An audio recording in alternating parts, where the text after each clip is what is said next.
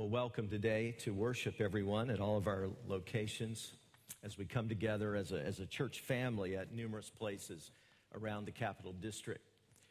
You know, the Bible regularly encourages us to be faithful even unto death.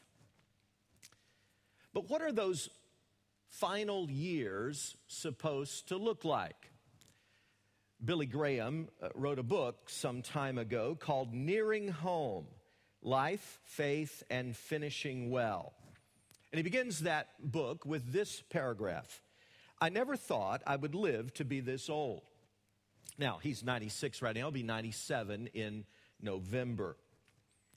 He says, all my life I was taught how to die as a Christian, but no one ever taught me how I ought to live in the years before I die. I wish they had, because I'm an old man now, and believe me, it's not easy.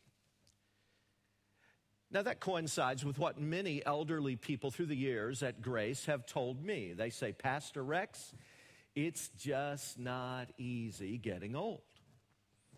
There's all kinds of books and articles and programs out there instructing us how to get ready financially for the retirement years, but there's very little direction about how to be prepared spiritually in that winter season of life. Now, we've got a lot of super senior saints at Grace, and they help us with wisdom. They help us stay on track. They intercede and pray. Many of them are actively involved in ministry and leading small groups and ministries and in counseling ministry and so on. But I don't personally know of anyone who is as old as Billy Graham. But here's the thing. We're all on the same journey, right? Is there anybody here who looks in the mirror every day and doesn't see some evidence occasionally that you're growing a little older? If there is anyone, you may be living a pipe dream, all right? I'm 54. I feel awesome. I feel so young and vibrant, but I'm on that journey too. We're all maturing. And so as we wrap up this series today, we've been calling A Guide to the Good Life. We've talked about so many relevant topics in this series, and we've been looking at these special ingredients that go into the life that God blesses, the mature Christian life. I think there's no more appropriate topic, perhaps, than to wrap up today talking about how to grow old gracefully. Here's the question I'm trying to speak to. How can we really live so that we don't become one of those crotchety, critical, curmudgeonly old people in the winter season? How can we make the final years of our life the most positive, the most influential years for Jesus Christ? How can we run this race so well that we finish victoriously, we finish with a flourish? Now, if you're younger today and there's so many young people at Grace, you may be sitting there thinking, dude, this isn't for me. What am I doing here? I am so young. I got so many plans. I am nowhere near the winter season. I'm just getting started. Good for you. God bless you. We've got so many people in that early season of life. But here's the thing. We're all on the same journey. And many of the principles you'll hear today apply to life no matter what your age. And the fact is, all of us, whether we're talking grandparents, parents, older siblings, aunts, uncles, supervisors, all of us have some people in our lives who are older. So let's learn together how we can grow old gracefully. Now, here's the game plan. We're going to look at what's become one of my favorite Psalms. I memorized it years ago.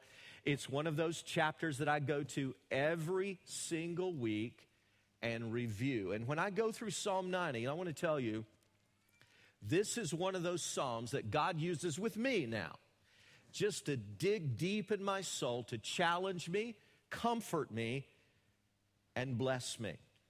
And we're going to be looking at Psalm 90 together. If you have a Bible of your own, you might want to open it right there, and you can certainly follow along on the screens. Most people don't know this psalm very well. I don't hear a lot of people using it or quoting from it. There's a couple of verses that get a little press. Verse 10 says the number of our days is 70 years, or 80 if we have the strength. That's where we get the 70 thing, that 70 is about the average span. And it still is today. It's creeping up above that, thankfully, due to a lot of advances in medicine and technology. The other verse that people know a little bit about is verse 12, which says, teach us to number our days aright, that we may gain a heart of wisdom. Awesome verses. But this psalm is loaded. All 17 verses are power-packed, and we're going to walk through it together. One of the reasons I like this psalm so much is it's unique. If you've studied the Psalter, those 150 chapters that we call the Psalms, you know that dozens of them were written by King David. Many were written by the sons of Korah or by a few other authors. But one, only one, is attributed to Moses. And that's Psalm 90. Moses was uniquely qualified to speak to the issue that we're talking about today. Why was he uniquely qualified? Because he lived to be 120. He was called to a special assignment by God when he was already a senior citizen, 80 years old, okay? And furthermore, after he was used by God to lead the Hebrew people out of Egyptian bondage, you remember that it was 40 years until they actually made it into the land. So here's what happened. They went in to spy out the land. As you may recall, there was a negative report by 10 of the spies. Only 2 of them, Joshua and Caleb, said, we can do this by God's power. Only 2 of them had faith. And God said, because of your lack of faith, because of your lack of trust in me, the fact that you didn't believe that the one who brought you out could actually take you in to the new promised land, those 20 years and older are going to perish here in the wilderness. And so for the next 38 years or so, they wandered in the wilderness. And for 38 years, nobody knows how many actually died, but scholars have estimated that perhaps it was 1,200,000 people who perished there in the wilderness before that generation had, other than Caleb and Joshua, had completely died off. Now think about how many funerals that is for Moses. Wow. If that number is correct, 1,200,000, that means there were 86 deaths per day for 38 years on average. 86 a day. That means there were 3.6 deaths per hour, 24/7 for 38 years in a row. Moses' life was one persistent funeral dirge. I think he's uniquely poised to speak to us about this issue of growing old gracefully. So let's jump in. Psalm 90, verse 1 begins like this. Lord, you've been our dwelling place throughout all generations. Before the mountains were born, or you've brought forth the earth and the world, from everlasting to everlasting, you are God. Moses is speaking there to the constancy of God. He had certainly seen a lot of change in his life, but he's saying God has been the one constant factor from everlasting to everlasting. God has been in my life every step of the way. Think about it. When Moses' mother tucked him as an infant into that little basket that had been waterproofed with pitch and tar and launched him into the Nile River where he was found by Pharaoh's daughter, God was with him.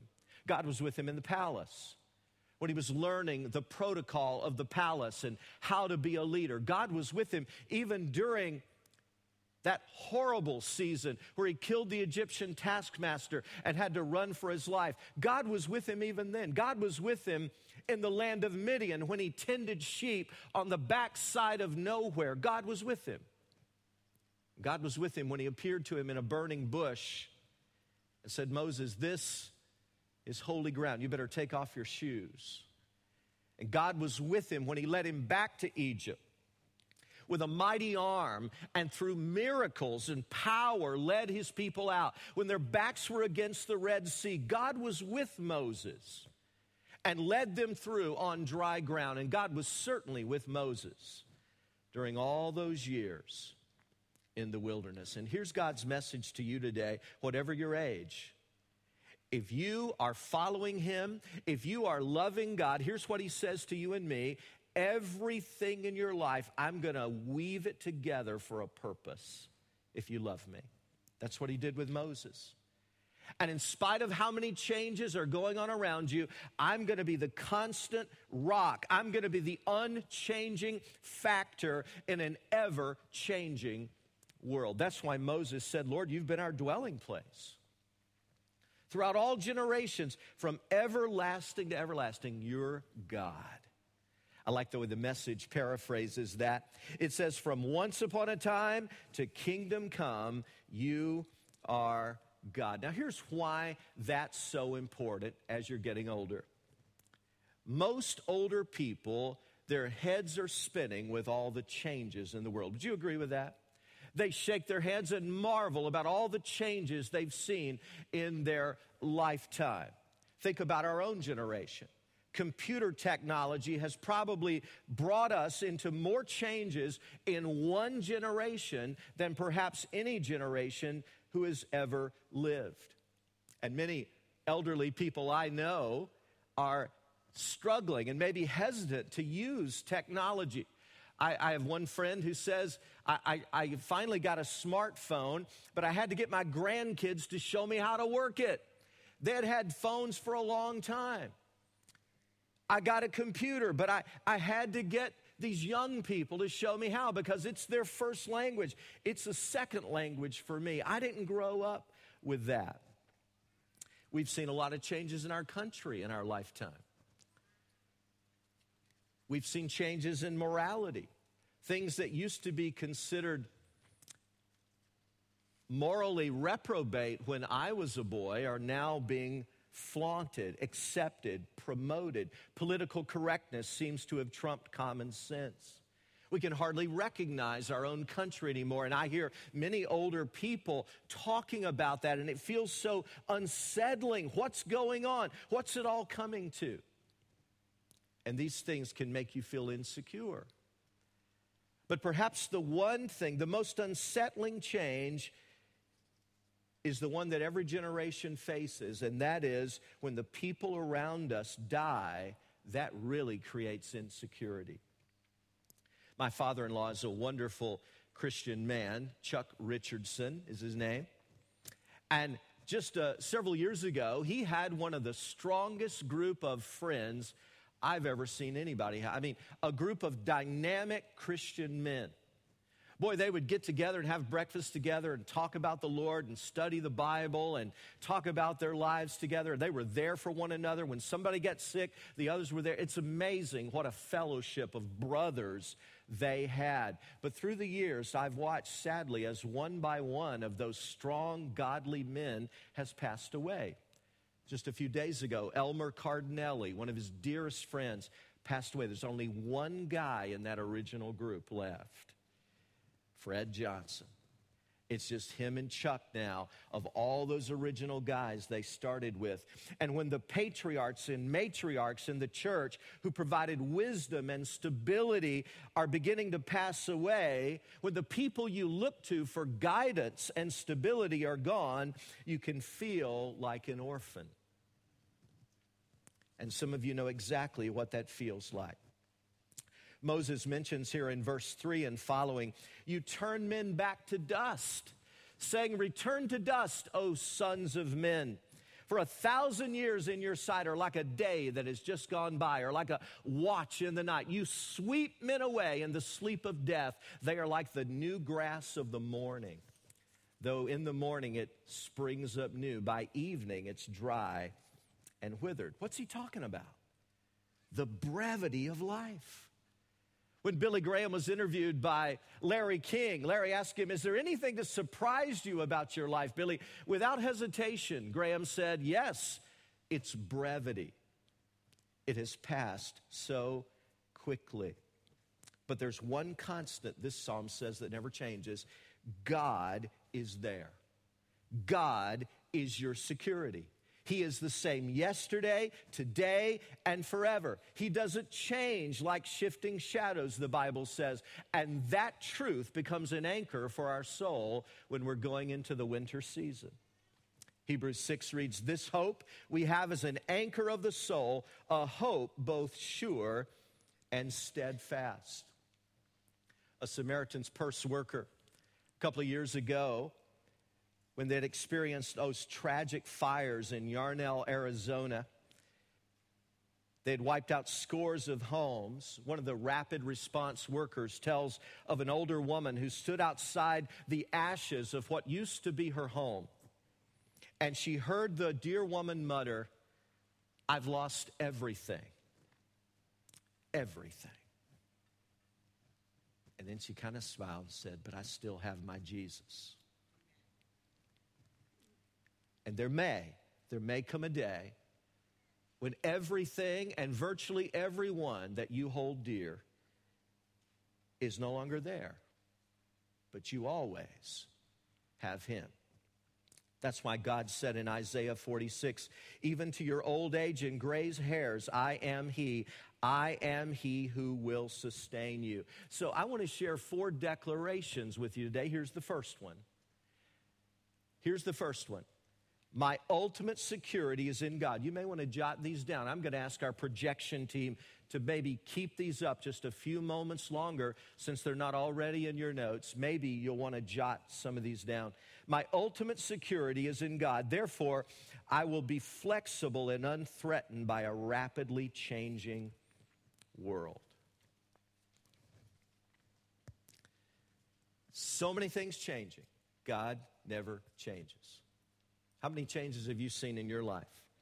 Now, some of you may have trouble believing this since I'm such a young whippersnapper, but I did grow up deep in the country down south, and some of you honestly know what outhouses are. You know what an outhouse is? For those of you who have no clue what an outhouse is, it's like a porta potty, except it's permanent. Okay, are you with me here? It's kind of like a porta potty, but it's permanent. A truck doesn't come and pick it up and carry it away. It stays there. And so many homes out in the wilderness, out in the country, have these things called outhouses. We got indoor plumbing for the first time about the time I was born, okay? Around 1960, 61. This is the truth, folks. I'm sharing family secrets here. My dad never used the indoor plumbing in the bath. He never went to the bathroom inside. He felt there's some things you just don't do inside the house. And going to the bathroom's one of them. All right? You can't make this stuff up. No, there's an outhouse that you go outside. Do you know what a party line is? We first got a telephone in the early 70s. You didn't have a private line. There were party lines. There were 6 or 7 people on the road that were on the phone with you. And you'd pick up the phone wanting to make a call, and somebody would be on there talking. And so you'd have to put it back down. If it was an emergency, you might be bold enough to say, hey, I'm sorry, but this is a real emergency. And people would pick up the phone and listen to you. Remember that? They listened to your private conversations, and you knew it. You could hear it when they picked up the phone. I am so glad some things change, aren't you? I don't want to go back to outhouses and party lines and ice boxes. And I know some old people who are not very open to changes, but we've got to be open and flexible. We've got to be open and flexible. Psalm 46 reads, God is our refuge and strength, an ever-present help in trouble. Therefore we will not fear. Though the earth give way and the mountains fall into the heart of the sea. And then verse 6 reads, nations are in uproar, kingdoms fall, but the Lord Almighty is with us. The God of Jacob is our fortress. Now, young people, before I leave this quickly, let me just say a quick word to you. If we don't get all excited as older people about every change that comes along, please understand we've been around long enough to know that not all change is positive. And some things are just silly. like new Coke. Not a good thing. Not a good idea. Okay, we've been around long enough to see it. Leisure suits. That was a bad idea. The Gremlin automobile. Bad idea. All right? Some things are not great ideas. Powdered milk. I mean, come on. We know that not all change is good, but not all tradition is bad either. And so let's be wise enough to recognize that. Let's read on. Verse 7 says, "We are consumed by your anger and terrified by your indignation." What? Moses just said that God was his security, and then he turns around and says, "We're terrified by your indignation." What's going on here? Well, he explains it a little bit in the next verse. "You have set our iniquities before you, our secret sins in the light of your presence. All our days pass away under your wrath. We finish our years with a moan." What's happening?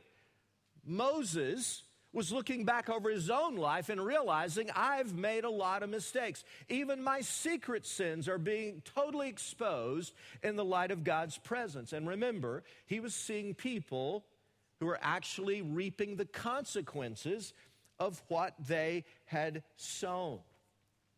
As Moses thought about his own life, he no doubt remembered the time he killed the Egyptian overlord and buried his body in the sand. The next day, he discovered his homicide was the talk of the construction site. His secret sin was known, and God knew it all. Moses probably battled that character flaw of anger all of his life, smashing those 10 Commandment tablets at the bottom of Sinai when he was angry about what the people were doing. Or flailing away at the rock when he was angry with them again later, when God had told him just to speak to the rock. And Moses had seen the wrath of God exercised against disobedience over and over again. You remember when his sister Miriam criticized him for marrying a darker-skinned woman? God actually struck her with leprosy temporarily. Or you remember when Korah and his critical cronies tried to undermine Moses' leadership? God opened up the earth and swallowed them up in a giant sinkhole. That's why Moses says in verse 11, "Who knows the power of your anger?" Boy, Moses had seen it. "For your wrath is as great as the fear that is due you." So here's the application. You know, the older we get, the more clearly, the more conscious we ought to be of our own frailties, mistakes, and our own sins.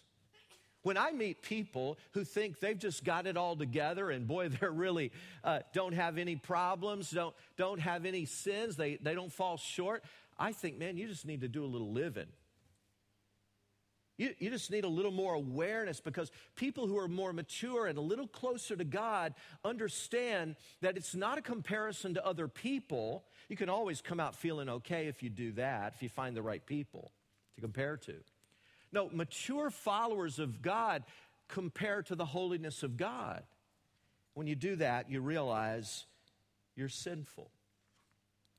You know, I'm 54. And if you'd asked me 30 years ago, as a young follower of Christ, full of vim and vigor and energy and passion, what will your life be like spiritually when you're 54? You know what? I would have thought I was a lot closer to God than I am today. I would have thought that I was pretty sin-free, you know, just kind of Teflon when it comes to sin. But here's what we've got to understand, that even though our sins are many, we're covered by the grace of Almighty God. Yes, it's sobering to think of standing before God in judgment one day, and we're closer than we've ever been to that. But we're covered by the grace of God. And so Moses pleads in verses 13 and 14, "Relent, O Lord, how long will it be? Have compassion on your servants. Satisfy us in the morning with your unfailing love, that we may sing for joy and be glad all of our days." Please don't miss this point. The message of the Old Testament is we have broken God's laws and we stand in line for his punishment. That's justice. But the message of the New Testament is Christ has paid the complete penalty of our sin and we are forgiven, and that is amazing grace. And that's what we're immersed in. So here's my second big declaration. My sins are many, but they are forgiven. Therefore, I will not fear judgment. Listen, can you say that today? Although my sins are many, I will not fear judgment because they are forgiven by the amazing grace of God. Here's the reason I stress that. I have met so many elderly people in that final season of life who literally lived in fear of death because they were fearful of the judgment of God. And when you probe a little bit, you say, well, do you believe Jesus died for your sins? Do you believe he rose again? Do you believe that he is changing you from the inside out? Have you trusted in what he did for? Oh, yes.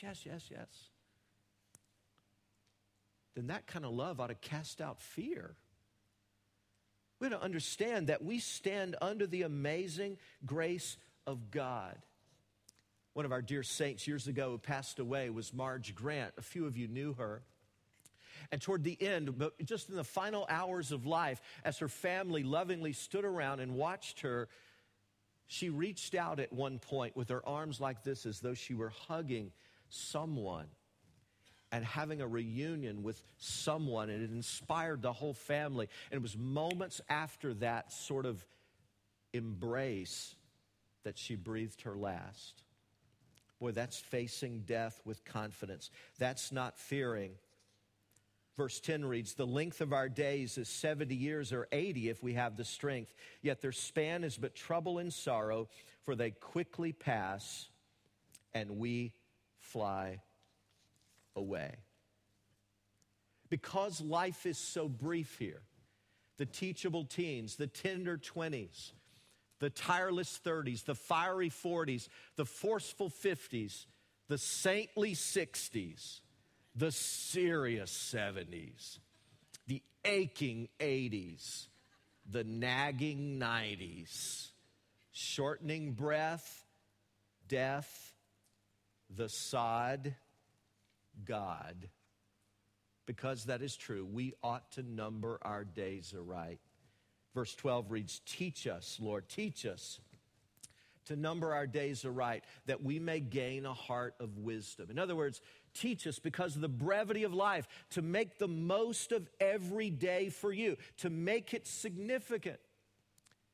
It's amazing how many older people make foolish decisions when they ought to have so much wisdom. Do you remember years ago, J. Howard Marshall? Remember that rich old man? I mean, he was a tycoon. Rich old guy, worth hundreds of millions of dollars. He married the bubble-headed blonde Anna Nicole Smith. Remember that? J. Howard Marshall was 89 years old. She was 26. She said she wasn't marrying him for his money.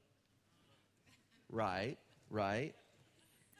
There's an old saying, goes back to the 1600s, there's no fool like an old fool. And tragically, instead of living with wisdom, in the winter season, many aging people make foolish, horrendous decisions. Moses says, Lord, teach us to number our days right, that we may have a heart of wisdom. So we'll make some wise choices. Verse 14, satisfy us in the morning with your unfailing love, that we may sing for joy and be glad all our days. So here's my third declaration. My life is brief, therefore I will rejoice and make the most of every day. In my Bible, I circled the words joy and glad there. My life is brief. I'm going to rejoice and make the most of every day. I challenge you, dear friend, to make up your mind not to become a complaining, critical old geezer who's always pining for yesterday. Nobody wants to be around that person. Hear me. My name is Rex. I'm your friend. I'm trying to help. Nobody wants to be around that person. Because my life is brief, I'm going to celebrate and make the most of every day. Don't whine, oh, I used to be able to hit the ball so far. Oh, I used to be so slim and beautiful. Those were the good old days. Well, guess what? They're gone. They're gone. They ain't coming back. Celebrate today. Move on with God into the future. Verse 15, make us glad for as many days as you have afflicted us, for as many years as we have seen trouble. Boy, Moses had seen a lot of trouble in his day, and he was still living it, even as this was written. But he says, God, would you just bring joy and gladness into our lives right along with the sorrow that you allow. Now, let me say another quick word to those of you who are a bit younger. And boy, our church has an amazing spectrum of ages, and I'm thankful for that. That's a healthy church to me that has the senior saints and the young people who are following Christ as well with passion. Here's my challenge to you, younger people. Would you include some older people in your circle of friends? You know what I read in the Bible? I read a picture in Titus 2 that the old are to be mingling with the young and the young with the old. I read that the older ought to be mentoring the younger, but they can't mentor you if you're so insecure you don't give them the time of day. And they can't mentor you if you're so arrogant that you think they don't have anything to teach you. And I find that that's where it stalls. That's where the disconnect happens.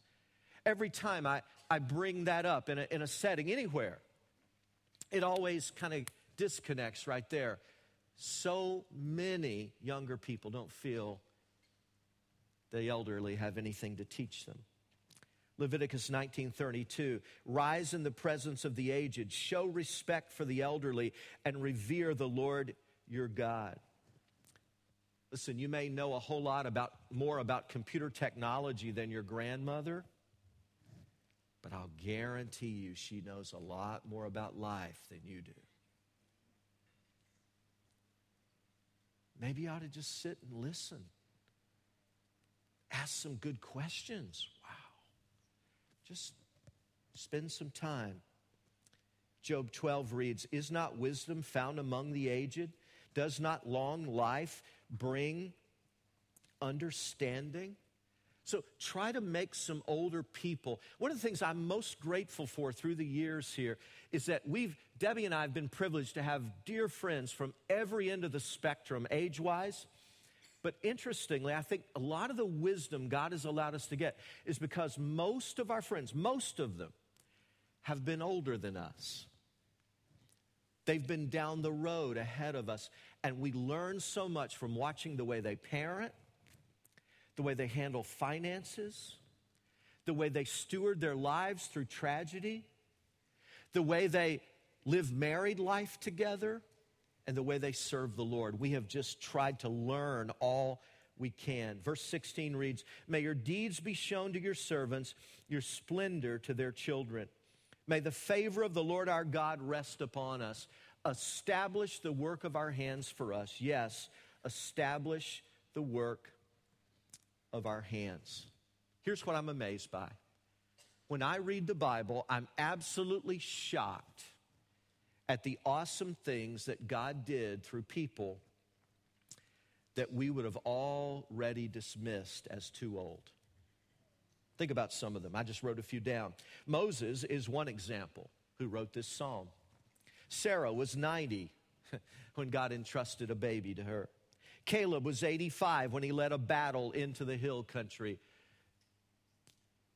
Barzillai was 80 when he fed and gave shelter to the fleeing King David. Zechariah protested that he was an old man when God told him through the angel Gabriel he was going to be the father of John the Baptist. Anna was 84 when she held the baby Jesus in her arms in the temple. and identified him as the Messiah. And the Apostle John, my goodness, we're going to study his book of Revelation, by the way, just starting in a few weeks. He was probably well over 90 when he wrote that book that we're going to dive into. God has done awesome things and continues to through those who are older. Here's my final declaration and application. My contribution still matters.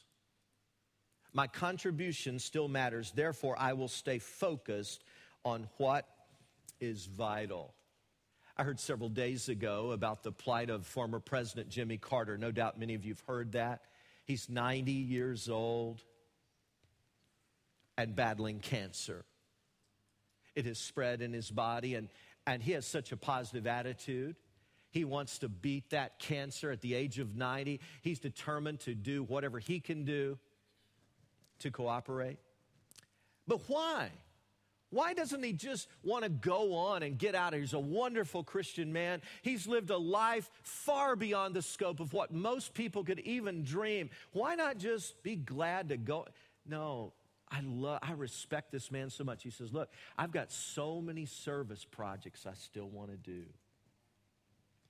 And I still want to teach my Sunday school class at his church in Plains, Georgia. Folks, that's growing old gracefully. That's finishing well. As I close, let me share one of the most inspirational people that I've ever met in this church was a man that many of you may remember. His name was Bill Romer. Bill lived to be 80 years old. He served in so many ways as a leader. He led small groups constantly. He was a Bible study leader. He served as an elder for a period of time. He was so full of life, and he just loved the Lord. Jesus was everything to Bill. He lived it 24/7. He just loved the Lord. And that's why young and old alike loved to be around him. I mean, he wasn't pining about the past. He was looking toward the future and what God... When he was 80 years old, he started studying Koine Greek. That's the language of the New Testament because he wanted to understand God's word better. What an amazing man. I mean, and everybody loved him because he was so sacrificial and so giving. But in his final years, Bill had a number of medical issues. He was on medications. And in one visit to the doctor, his doctor was hardly able to tell him. He was so concerned. And he said, Bill, you've got a problem with a valve in your heart, and it's irreparable. The doctor said with a sad face, you got about 24 hours to live. Do you know what Bill did? Bill put his hand on the doctor's shoulder and said, Doc, cheer up. I'm ready. And then, I kid you not, Bill Romer, as he often did, broke into song and began to sing about how exciting it was to see the Lord face to face. That's the way I want to be when I enter the winter season of life. By God's grace, we can grow old gracefully and make our last years the most impactful years of all. Father, help us to be that kind of people. Thank you for the testimony of Moses in Psalm 90. What a precious and powerful psalm this is. God, I pray that you would take these words and drive them supernaturally home to our hearts today.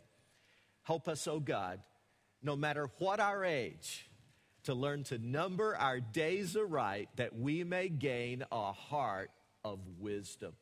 Help us to live passionately for you every day, knowing, oh God, that our life and our times is in your hands. In Jesus' name we pray. Amen. Amen.